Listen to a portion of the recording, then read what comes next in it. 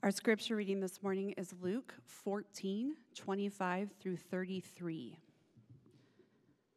Luke 14, 25 through 33.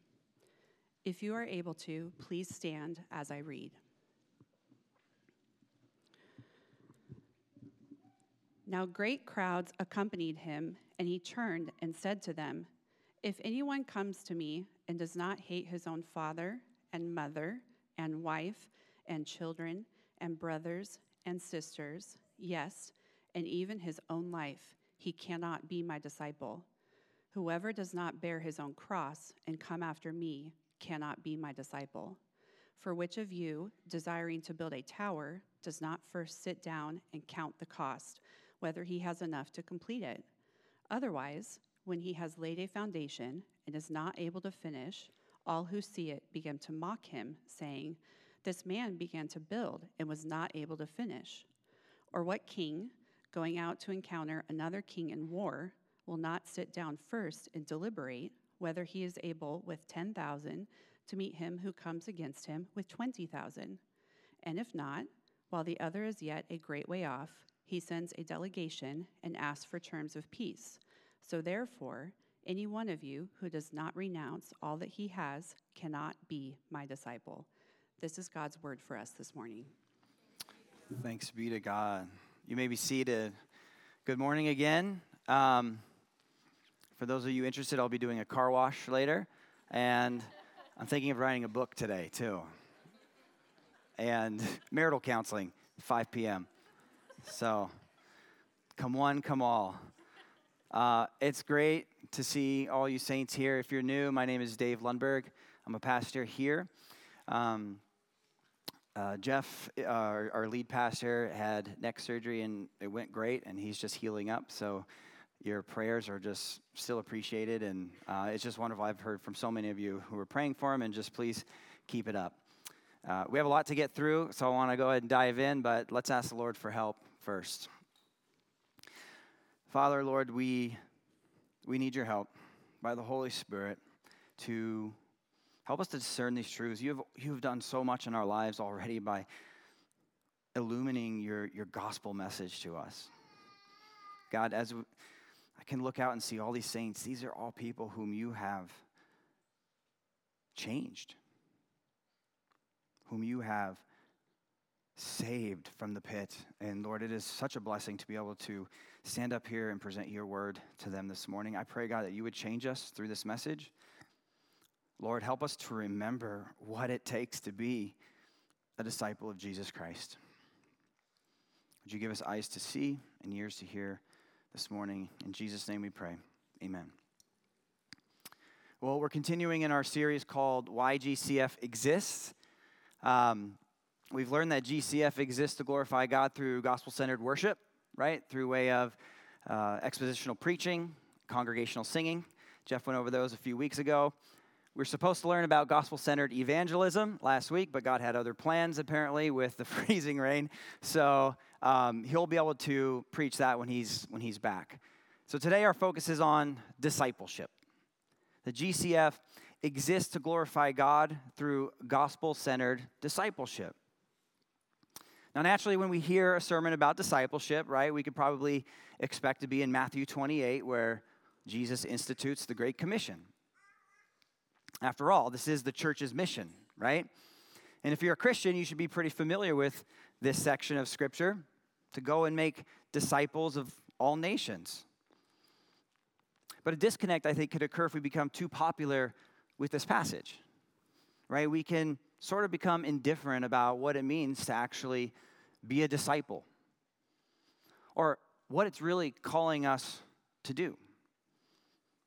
And I think people can sometimes think about discipleship as if it's segmented. And what I mean by that is people think it pertains to non-believers.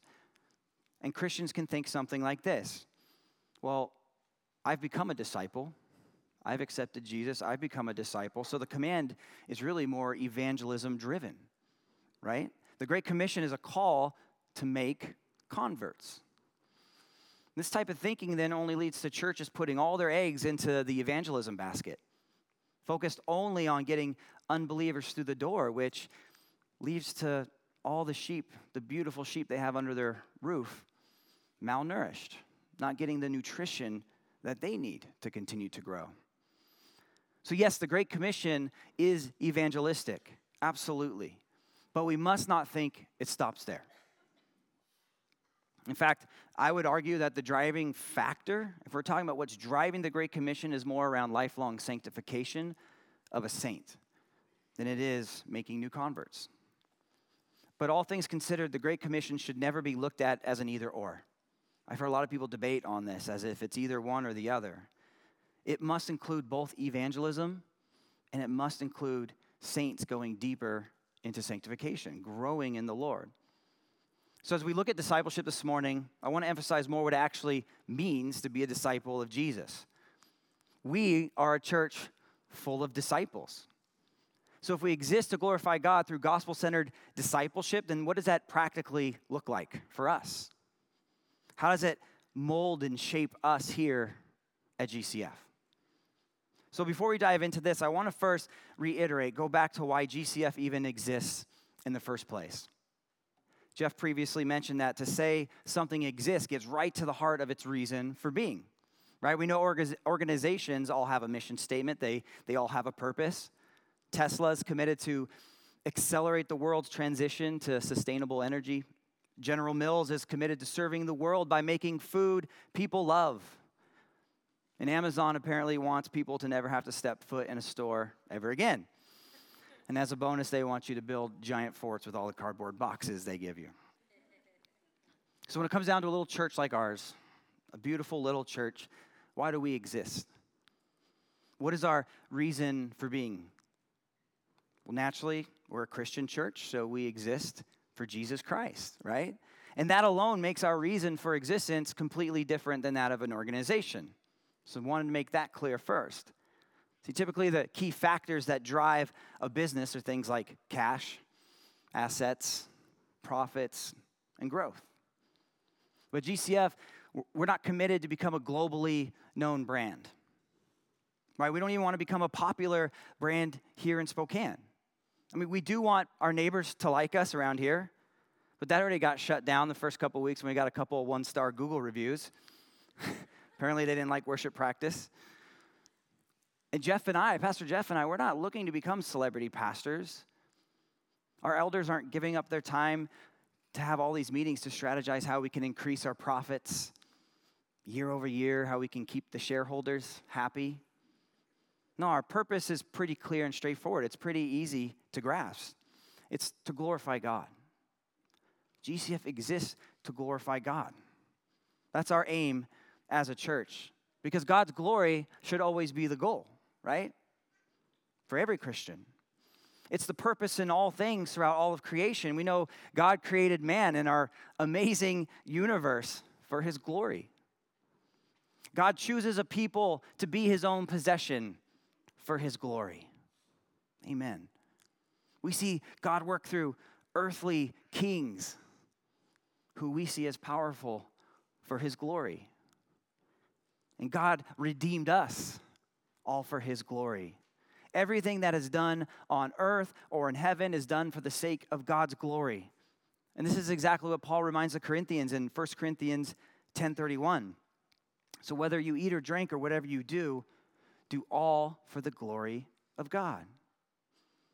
So the pastors and elders here at GCF, we created our mission statement to ensure that our aim, that our goal, that our purpose in everything that we do is to bring glory to God. And all you saints have a part to play in this as well. So this should be all of our aim here at GCF, right? That as a church body, we want to glorify God. And we seek to do that through four means: worship, that is centered on the gospel; evangelism, that is centered on the gospel; discipleship, that is centered on the gospel; and community, that is centered on the gospel. So maybe you're tracking with me, right? You're thinking, okay, this makes sense. You're a church. Naturally, you want to evangelize. Naturally, you want a nice, strong community. You guys want to gather and worship. That's great. But what's up with all this gospel-centered stuff that's just slathered all over your mission statement? What's that all about? Well, it's another way to say that we want to glorify God the way he wants to be glorified. We want to glorify God the way that he instructs us, the way that he tells us inside of his word, with Jesus at the center of all of it. See, we don't want just community. We want community that's centered around the gospel of Jesus Christ, just like we see in Acts, that we see in the scriptures. Jeff talked about this a couple weeks ago. We don't want to just sing songs just to sing. We want to sing songs that are centered around the gospel, songs that remind us of what Jesus has done, of who God is, just as we see in the scriptures. And this is a very important distinction to stress, because if we remove the gospel from the equation to any of these, our mission completely changes. For example, if we look at discipleship, we have to be reminded that discipleship is not a Christian word or a Christian idea that's just foreign to the outside world, right? Discipleship exists outside of the church. If you look up the word discipleship, it can simply be defined as a student who follows a leader and their teachings. A student who follows their leader and their teaching. So discipleship can apply to Star Wars, where young, whiny Anakin Skywalker is a disciple of Obi-Wan Kenobi, and then he switches allegiance to be a disciple of the Sith Lord. So a standard plain Jane disciple, then, is anyone who becomes a student by learning under a teacher that they want to become like.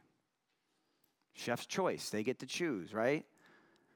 Well, now add the gospel back into discipleship, and we see that a biblical disciple is not just a student of any mix of teachers or teachings.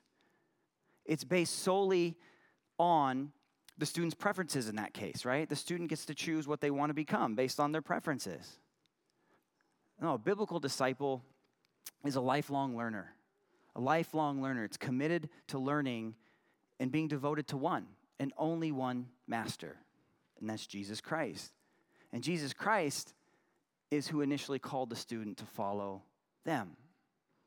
There's a big distinction. So disciples of Christ are to follow in Jesus' footsteps while on this earth, which doesn't then give room to give allegiance to anybody else, right? We're not to become students of worldly teachings if we're disciples of Christ. And this is something we have to be reminded of often, because it's too easy to slowly drift from being discipled under gospel teachings to that of the world, right? This requires constant introspection and asking ourselves the right question, not am I being discipled, but who or what is discipling me? This week, yesterday, today, who or what are you following and becoming a student of? Who's discipling you? Is Christ your master, but you stray every now and then to get a little extracurricular from other teachers on YouTube or Twitter, wanting to fall under their teachings? Or maybe Jesus is your teacher, but you find yourself hopping on other buses to go on field trips to places Jesus would never go, or places Jesus forbids. I don't know if you've ever taken a timeshare trip down to Mexico, like a Mexican resort. If so, you'd be very familiar with what you encounter the minute you get off the plane. Before you even get a chance to look around and breathe, you're bombarded by hordes of salespeople, right? And they want you to sign up for their tour. They want you to get in their car. They want you to stay in their resort. It's so bad that the company you book with, before you even take your trip, they have to give you very specific instructions on what to do when you land, right? Here's your guide. This is what he'll be wearing. This is the sign he'll be holding. And this is exactly where you can expect to find him. And what's crazy is even after you find your guy and you're following him through the airport, you're still being lured and called upon by all these people saying, we can give you a better deal than him. Leave him. 50% off. Does this sound like what it's like to be a disciple of Christ in 2024? Trying to follow Jesus while being lured every which way to get a better deal somewhere else? And living in the age of the internet, we have to be more on guard than ever, because with the stroke of only a few keys, we can become students to any master we want. Anytime, any place, on nearly any device. Be on guard. And now that the world has been more connected than it's ever been, there are no shortage of teachers who would love to disciple you. And they don't care who you're following. They have a better deal for you. Brothers and sisters, this includes inside the church, maybe more so. As popularity increases with Christian things like mega church pastors, those popular book authors that we love, musical artists, famous podcasters, right? This all requires a heart check to ensure that we're not being discipled into the image of these pastors or into the image of these artists, that we're not trying to become like them, but that we're being discipled into the image of Christ. So we must all be on guard, striving towards gospel-centered discipleship, being lifelong learners of Jesus Christ and following in his footsteps no matter what comes our way. So GCF exists to glorify God through gospel-centered worship. Our first point is a gospel-centered disciple is devoted to learning and guarding the teachings of Jesus. A gospel-centered disciple is devoted to learning and guarding the teachings of Jesus. So simply put, a disciple is a devoted learner who guards the gospel. 3 very important words that we're going to unpack a little bit and spend some time on. So first, a disciple is devoted. Disciple is devoted. Contrary to popular belief here in America, deciding to follow Christ is not just a simple one-time decision, right? I said the prayer, I did the thing, now I'm a Christian. If you are to follow Christ, you're committing to be like him. And this requires you to have to abandon your mission and instead commit to his mission. Right? This is an allegiance that can cost you everything. Do you get that? Do you remember what happened when Jesus called you and what he's expecting? Look with me at Luke chapter 9, verses 57 through 62. As they were going along the road, someone said to him, "I will follow you wherever you go." And Jesus said to him, "Foxes have holes and birds of the air have nests, but the Son of Man has nowhere to lay his head." To another he said, "Follow me." But he said, "Lord, let me first go and bury my father." And Jesus said to him, "Leave the dead to bury their own dead. But as for you, go and proclaim the kingdom of God." Yet another said, "I will follow you, Lord, but let me first say farewell to those at my home." Jesus said to him, "No one who puts his hand to the plow and looks back is fit for the kingdom of God." So the Son of Man has nowhere to lay his head. Here Jesus is setting the expectation that if you are to be his disciple, if you're going to walk in his footsteps and follow him, it will not lead to a life of ease and comfort. Right? Foxes and birds have homes. They have sanctuaries that provide them comfort, security, and safety. Well, Christ wasn't stopping at a Marriott that night with the disciples so they can get pampered and get a good night of sleep before they head out to the next town. No, he's setting fair expectations that there's not a lot of worldly glamour that comes with following Christ. He's on a clear mission. If you're going to join in on this, it's going to require urgency, the same urgency he has, and full allegiance and full devotion to whatever he calls you to do. Here we have an example of someone basically saying, "Lord, I'm all in for following you. Sign me up. I'm excited about this. But now, not the best time. First, let me take care of some personal affairs. I got some things I started before you got here. I need to finish up. A few other things to do, and then I'm all yours." Perhaps this sounds familiar to you. Right? Someday I'll give my all to Jesus. Right now I'm giving about a solid 35%. It's better than nothing. I'm sure he appreciates that. You know, I just have too much going on right now. I have all these other things to take care of, and I can see when the kids get a little older, get a little more free time, I can invest in serving or do some other things. Church and Jesus sounds like something I'd like to get serious about. I like what it's all about. I like the idea of community, but at this moment, it's just not my top priority. Got a lot of things going on. R.C. Sproul bluntly comments on this. He says, if you don't want to follow Jesus as a top priority in your life, he doesn't want you as a disciple. If you don't want to follow Jesus as a top priority in your life, he doesn't want you as a disciple. This is what Jesus is getting at here in this text when he says that those who look back after putting their hand to the plow are not fit for the kingdom of God. See, historically, plowing was a very tough job because it required a giant hunk of metal and an animal. It required a lot of concentration. So the plowman had to not only control the animal that pulled this heavy plow, but he had to guide it in a way that would make these straight trenches, one after another, so you could plant seeds. And so a plowman who looks back while trying to dig these super straight trenches that are consistent, what's going to happen? It's going to be crooked trenches all over the place. It's going to fill up the ones that you already did with dirt, and it's all for nothing. It's all going to be useless. So imagine you have a couple acres. You want to hire someone to dig some trenches so you can plant. You walk out 8 hours later, and there's just intersecting trenches and ditches everywhere. What are you going to think? I hired the wrong guy for this type of job. This dude is not fit to be doing this type of work. Go back to school. Maybe get into a different line of work, right?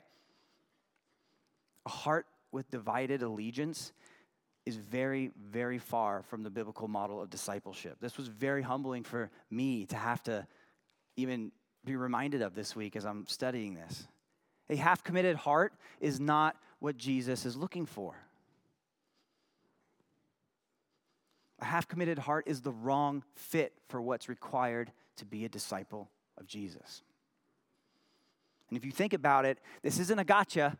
It's not fine print that Jesus doesn't want to publicly disclose. I mean, he puts it all out there.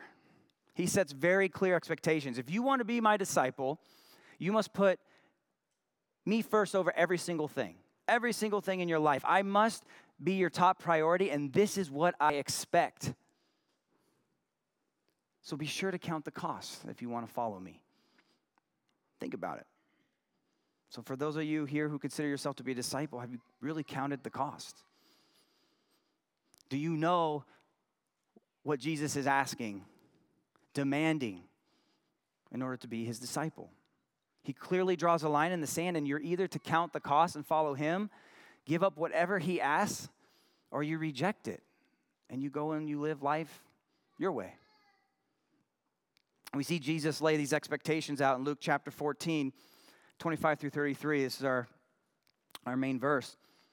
Now great crowds accompanied him, and he turned and said to them, if anyone comes to me and does not hate his own father and mother and wife and children and brothers and sisters, yes, even his own life, he cannot be my disciple. Now we know what Jesus is talking about here is not a literal hatred for your family. But what he's doing is he's using this as an illustration of what you place value in, what you prioritize the most. Jesus has got to be over those whom you would naturally in this world love the most, your family. That's what he's getting at. Verse 27, whoever does not bear his own cross and come after me cannot be my disciple. For which of you desiring to build a tower does not first sit down and count the cost, whether he has enough to complete it? Otherwise, when he has laid a foundation and is not able to finish, all who see it begin to mock him, saying, this man began to build and was not able to finish. Or what king, going out to encounter another king in war, will not sit down first and deliberate whether he is able with 10,000 to meet him who comes against him with 20,000? And if not, while the other is yet a great way off, he sends a delegation and asks for terms of peace. So therefore, any one of you who does not renounce all that he has cannot be my disciple. This is not fine print. So as GCF exists to glorify God through gospel-centered discipleship, as we look at what the expectations are here, we want to be a church that has this biblical devotion to Christ. We don't want to be a church of half-hearted people. You know, I saw Fred today at Sunday. That'd be great. I'll see him again next month, I guess. He's pretty spotty, right? We want to be all in. Take my life and let it be consecrated, Lord, to thee. Take my silver and my gold, not a mite would I withhold. Take my will and make it thine, it shall no longer be mine. Take my heart, it is thy own. It shall be your royal throne. Isn't that a great illustration? Here's my heart, Jesus, for you to sit on and command. This heart is for you. It's for your royal throne to sit in and be my king. We want to be a church where Jesus is our everything, where we put his kingdom first, where we're fully aware of what it's going to cost, but we are more than willing to pay for it. We want to be a disciple who puts our hands to the plow with our full attention fixed directly on Christ and what's important to him, not looking back to our past life or to what we feel should be the most important and take priority. So a disciple's devoted. Next, a disciple is a learner. A disciple is a learner. This seems obvious. We are to learn the teachings of our master Jesus if we want to be like him, right? How can we expect to be like somebody that we don't even know? Well, this is why we're committed to biblical teaching and doctrine here at GCF. And we teach this through several different means. And one thing that blesses me so much about you saints here at this church is everywhere you go, you can expect to see the Bible following along.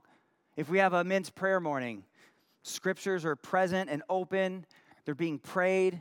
If we have home groups, Bibles are open, scriptures being read and mulled over. We're talking about doctrine. In Sunday school, our children are learning Bible basics, and our adults are learning Bible doctrine. Certainly here from the pulpit, our desire is to be a mouthpiece for God, to allow him to speak to you all through his word as I try to just get out of his way. That's our desire. I remember when Jeff assigned New Year's Eve Sunday to me and said, I'm going to have to think of a topic because we just finished our Mark series. And as a newer pastor, newer to preaching, I'm only familiar with expositing a section of Scripture, right? And I found out how awkward and weird and uncomfortable it was to try to just think of some topic without having a piece of Scripture dictate what that topic is. Like, what do I preach on when I get 40 minutes to stand up here in front of you all? Just talk about my life or... So I remember just feeling uncomfortable and just being like, well, I just want to talk about God. I want to glorify God in how I preach. So I thought of the immutability sermon. I just wanted everything focused on, here's God, church. Here he is. Here's what his word says. Go and do. Be faithful, brothers and sisters.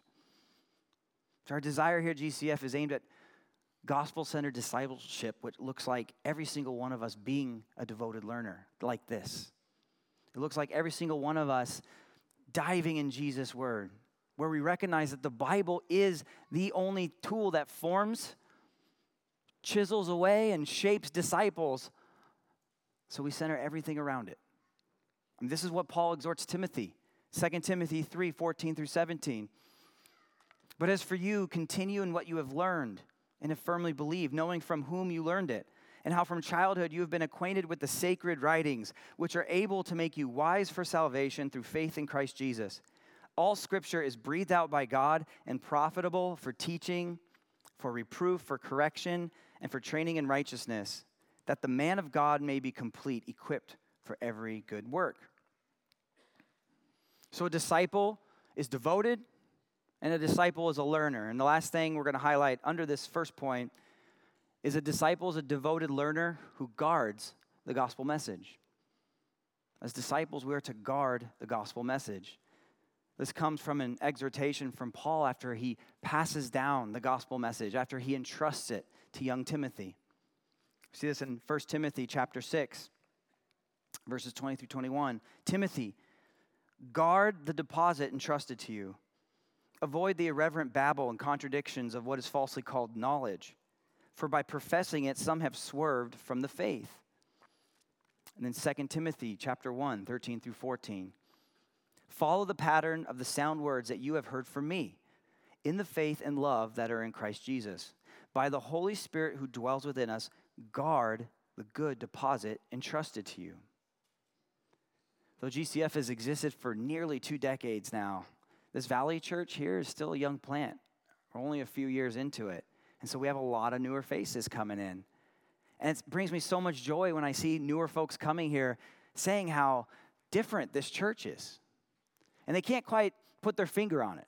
Something just seems different. And so what comes out is basically them saying, I just feel a sense of God's presence in this place.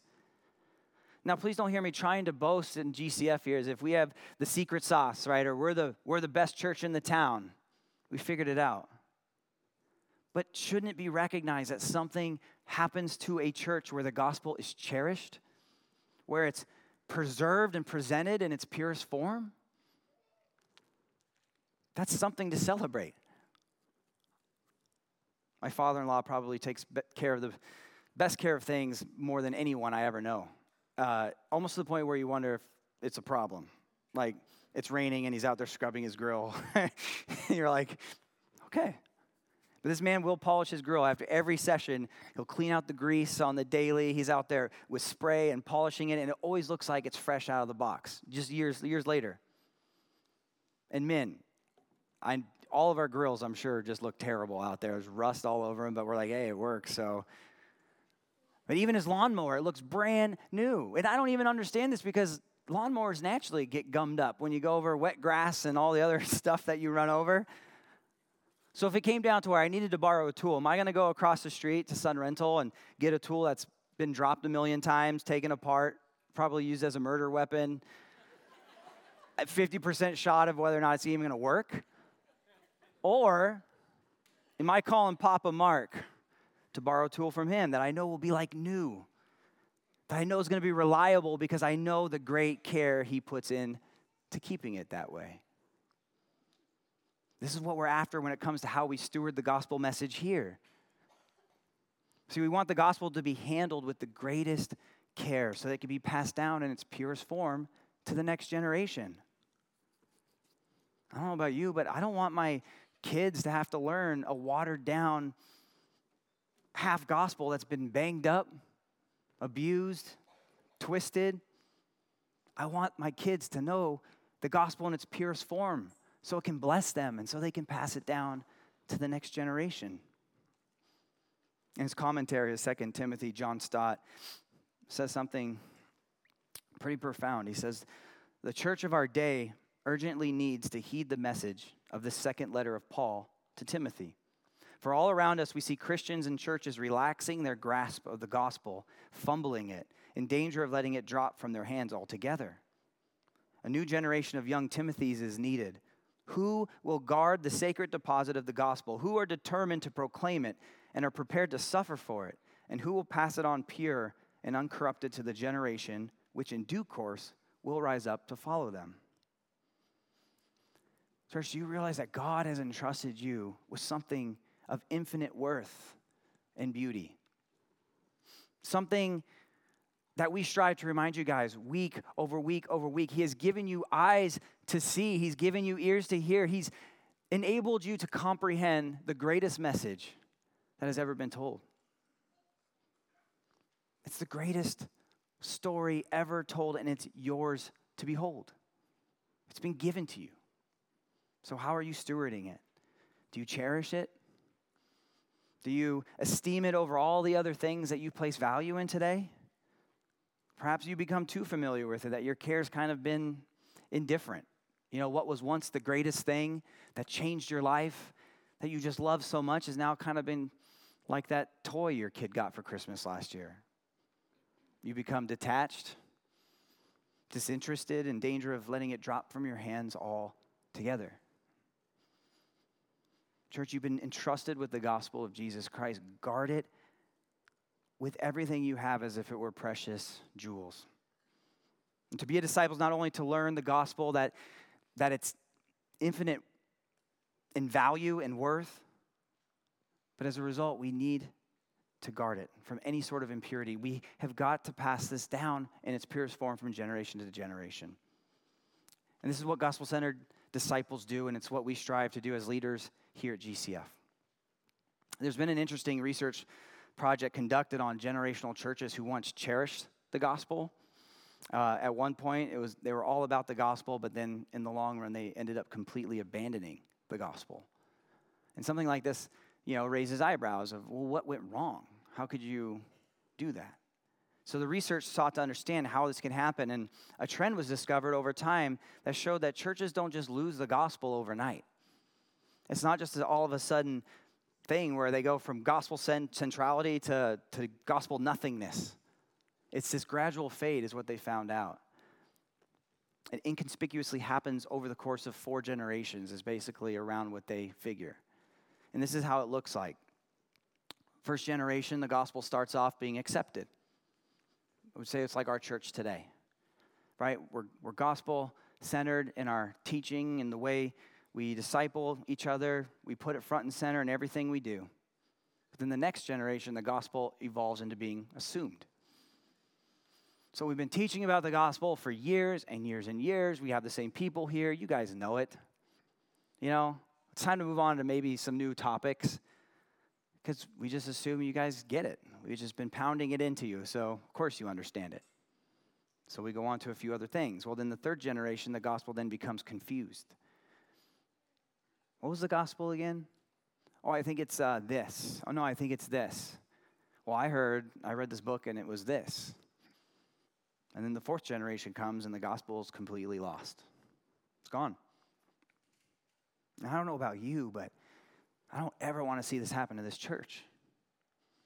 I remember talking to Mark Williams. He's an elder over at North, and I remember him sitting down with me over lunch and just saying, Dave, that could happen in our church. We can't be naive to think it would never happen to us. And he goes, and the minute I find it does, I'm calling you and telling you to get out of there.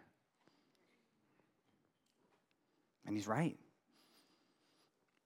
But if it's our goal to never see this happen at GCF, then how we care for the gospel today will determine on whether or not it degrades from our mission statement, right?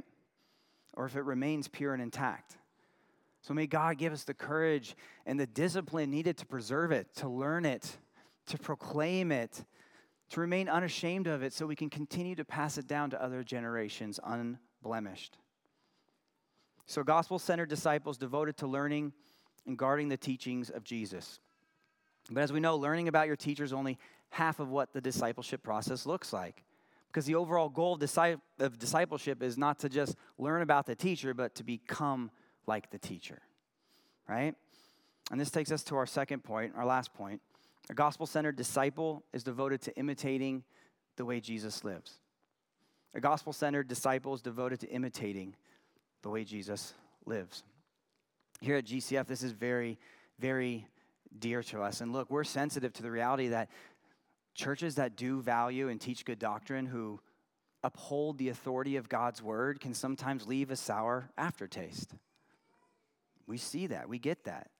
Leaving the impression that they're just a church full of heady, wooden, or just straight up unloving people.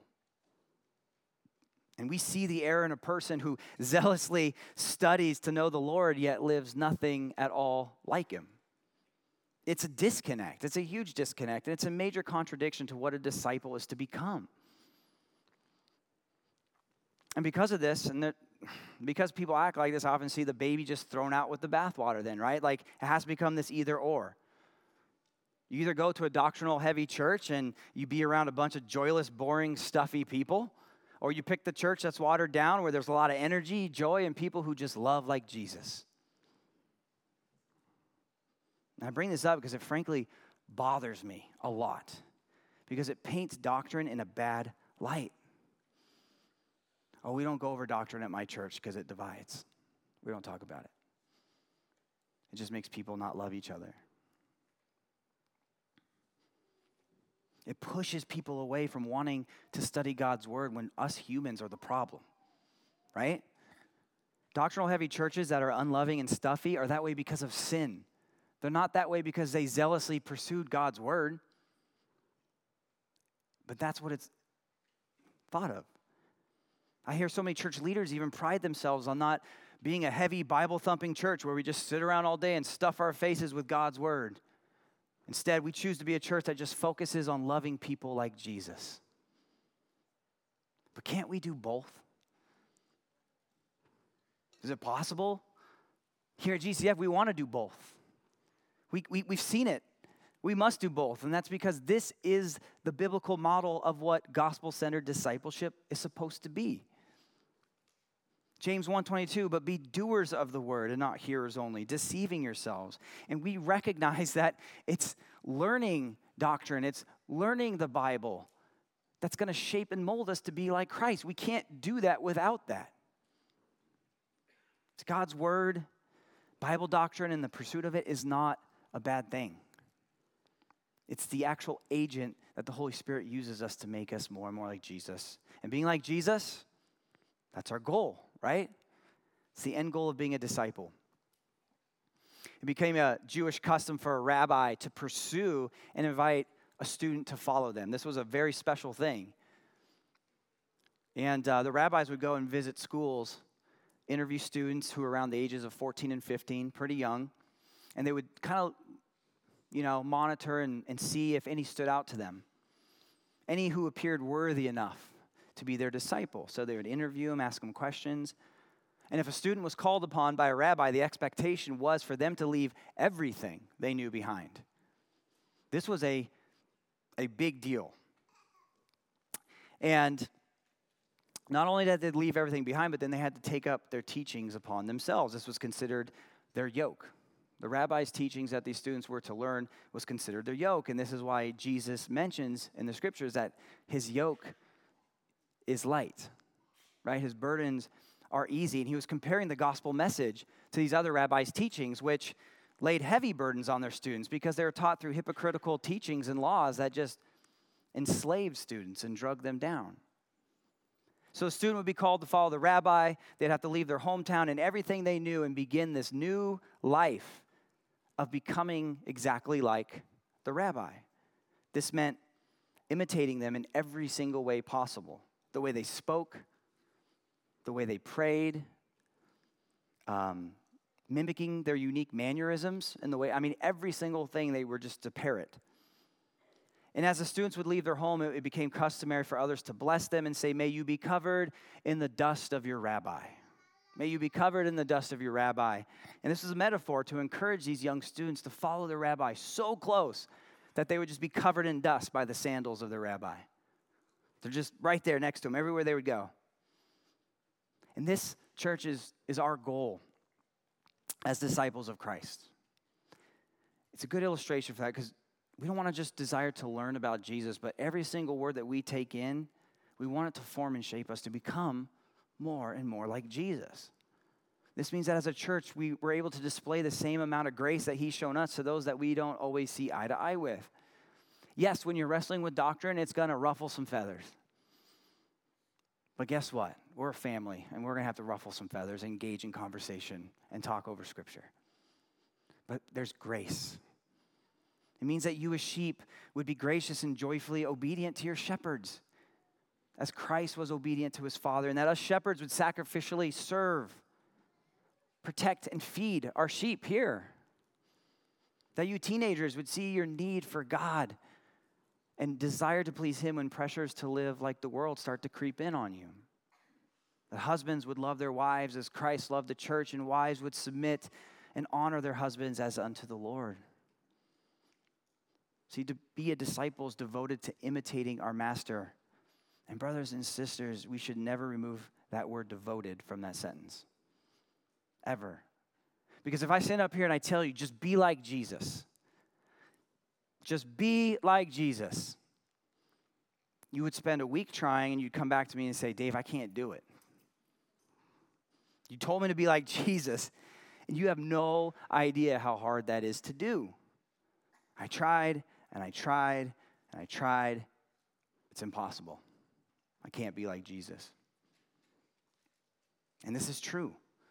We're never going to be exactly like Jesus this side of eternity. But that doesn't mean we stop trying. Does this require a lot of hard work? Yes. Is it going to require you to have to sacrifice a lot? Yeah. Is it going to require humility? Absolutely. And so to be a disciple of Jesus then is to be devoted, to be committed to trying again and again, failure after failure. This reminds me of a story of a little farm boy who loved and admired his big brother so much. He wanted to imitate everything that big brother did. Wherever older brother went, there was younger brother just following right behind him. And this got a little bit difficult in the winter season as the older brother had to go out and do his daily chores around the farm. Well, following his brother now required him to have to walk in his exact footprints after a big snowfall. And this became very, very difficult because his brother, his stride was much longer. And this little brother's little legs just couldn't match the exact footprints in the snow. And if he didn't, he would just sink in the snow and he'd get stuck. So the author concludes the story with this reflection. He says, after only a few feeble attempts, it becomes obvious to the boy and any observer that the elder brother's stride is simply beyond that of the younger brother's sibling. Though he fixes his eyes upon the path marked out before him, though he sets himself to the task with the greatest resolve, and though he exerts himself to the point of exhaustion, the result is an extremely awkward, even comical imitation. However, in spite of his inability to match his brother's stride, the boy's perseverance proves the sincerity of his devotion to his brother. In spite of his frequent failure, it is obvious to any honest observer that the inclination of the young boy's heart and will is to be like his elder brother and to walk as he walked, no matter what it takes. Brothers and sisters, this is what it looks like to be a disciple of Jesus Christ, and we are nowhere near being finished in the process. So no matter how comical or awkward imitating Christ can look, no matter how many times we fail to measure up, we keep going. Husbands, this requires humility to say, I'm sorry to your wives. Say, I messed up. I'm sorry. Wives, requires great humility to say, I'm sorry to your husbands. Gospel-centered disciples follow their master and teacher no matter the cost and no matter the hurdles that are going to get in the way. Are you going to fail? Yes. Can Jesus empathize with your frustration and failed attempts? Absolutely. And though you feel useless at times, like this little child trying to follow behind the magnificent footsteps of Jesus, will you eventually nail it? Absolutely. Not on this earth, though. And this is why the cross must remain central as we continue to grow as disciples. It reminds us that Jesus can empathize with our humility and our failures. It reminds us that Jesus carries his cross in obedience to the Father for a greater good that he knew was to come. And it reminds us that Jesus died on that cross so that our current failures would no longer condemn us as we continue to try again and again. So instead of having the pressure of feeling like I only have one shot at this, and before Christ you did, if you sinned once, that was it. But we no longer have those pressures of having one shot to get this right, and then punishment and consequences come if we don't, because of Jesus. The cross reminds us that Jesus took all of our sins to the cross. He satisfied God's wrath fully. So there's no longer condemnation for us as we try to grow in discipleship. So remember, the gospel teaches you that because of what Jesus did, the pressure's off. Your discipleship does not hinge on whether or not you fail one time. Rather, it's more like a parent now teaching their child to ride a bike. The parent loves you. They're there with you, next to you. They're guiding you. And when you finally get that one little thing down and you try to advance to the next step and you crash and burn, he helps you back up and encourages you to keep going. Remember, the gospel reminds us that not only did Jesus pursue us to be his disciples, but he did it by his own grace. He didn't do it like these rabbis were talking about because he was observing you and going, you know what, I really think Bob's got what it takes. He's a pretty holy guy. I've seen the perseverance in Ryan, and he can persevere through a lot, so he can be a disciple. Oh, we were nothing. We were worthless. And Jesus pursued us by grace and grace alone. He graciously chose to select us, to then do work in us, to change us to become like him. So this means that despite the constant failings and through the difficulty of trying to match his footsteps, we will get there. We will eventually get to be like Jesus. What an amazing truth. A student that's been finally perfectly molded into the likeness of their master. So GCF exists to glorify God through gospel-centered discipleship, and may we follow Jesus so closely that we are covered in his dust. Count the cost. Commit yourself to him. Guard and cherish his teachings and never give up trying to become like your master. Let's pray.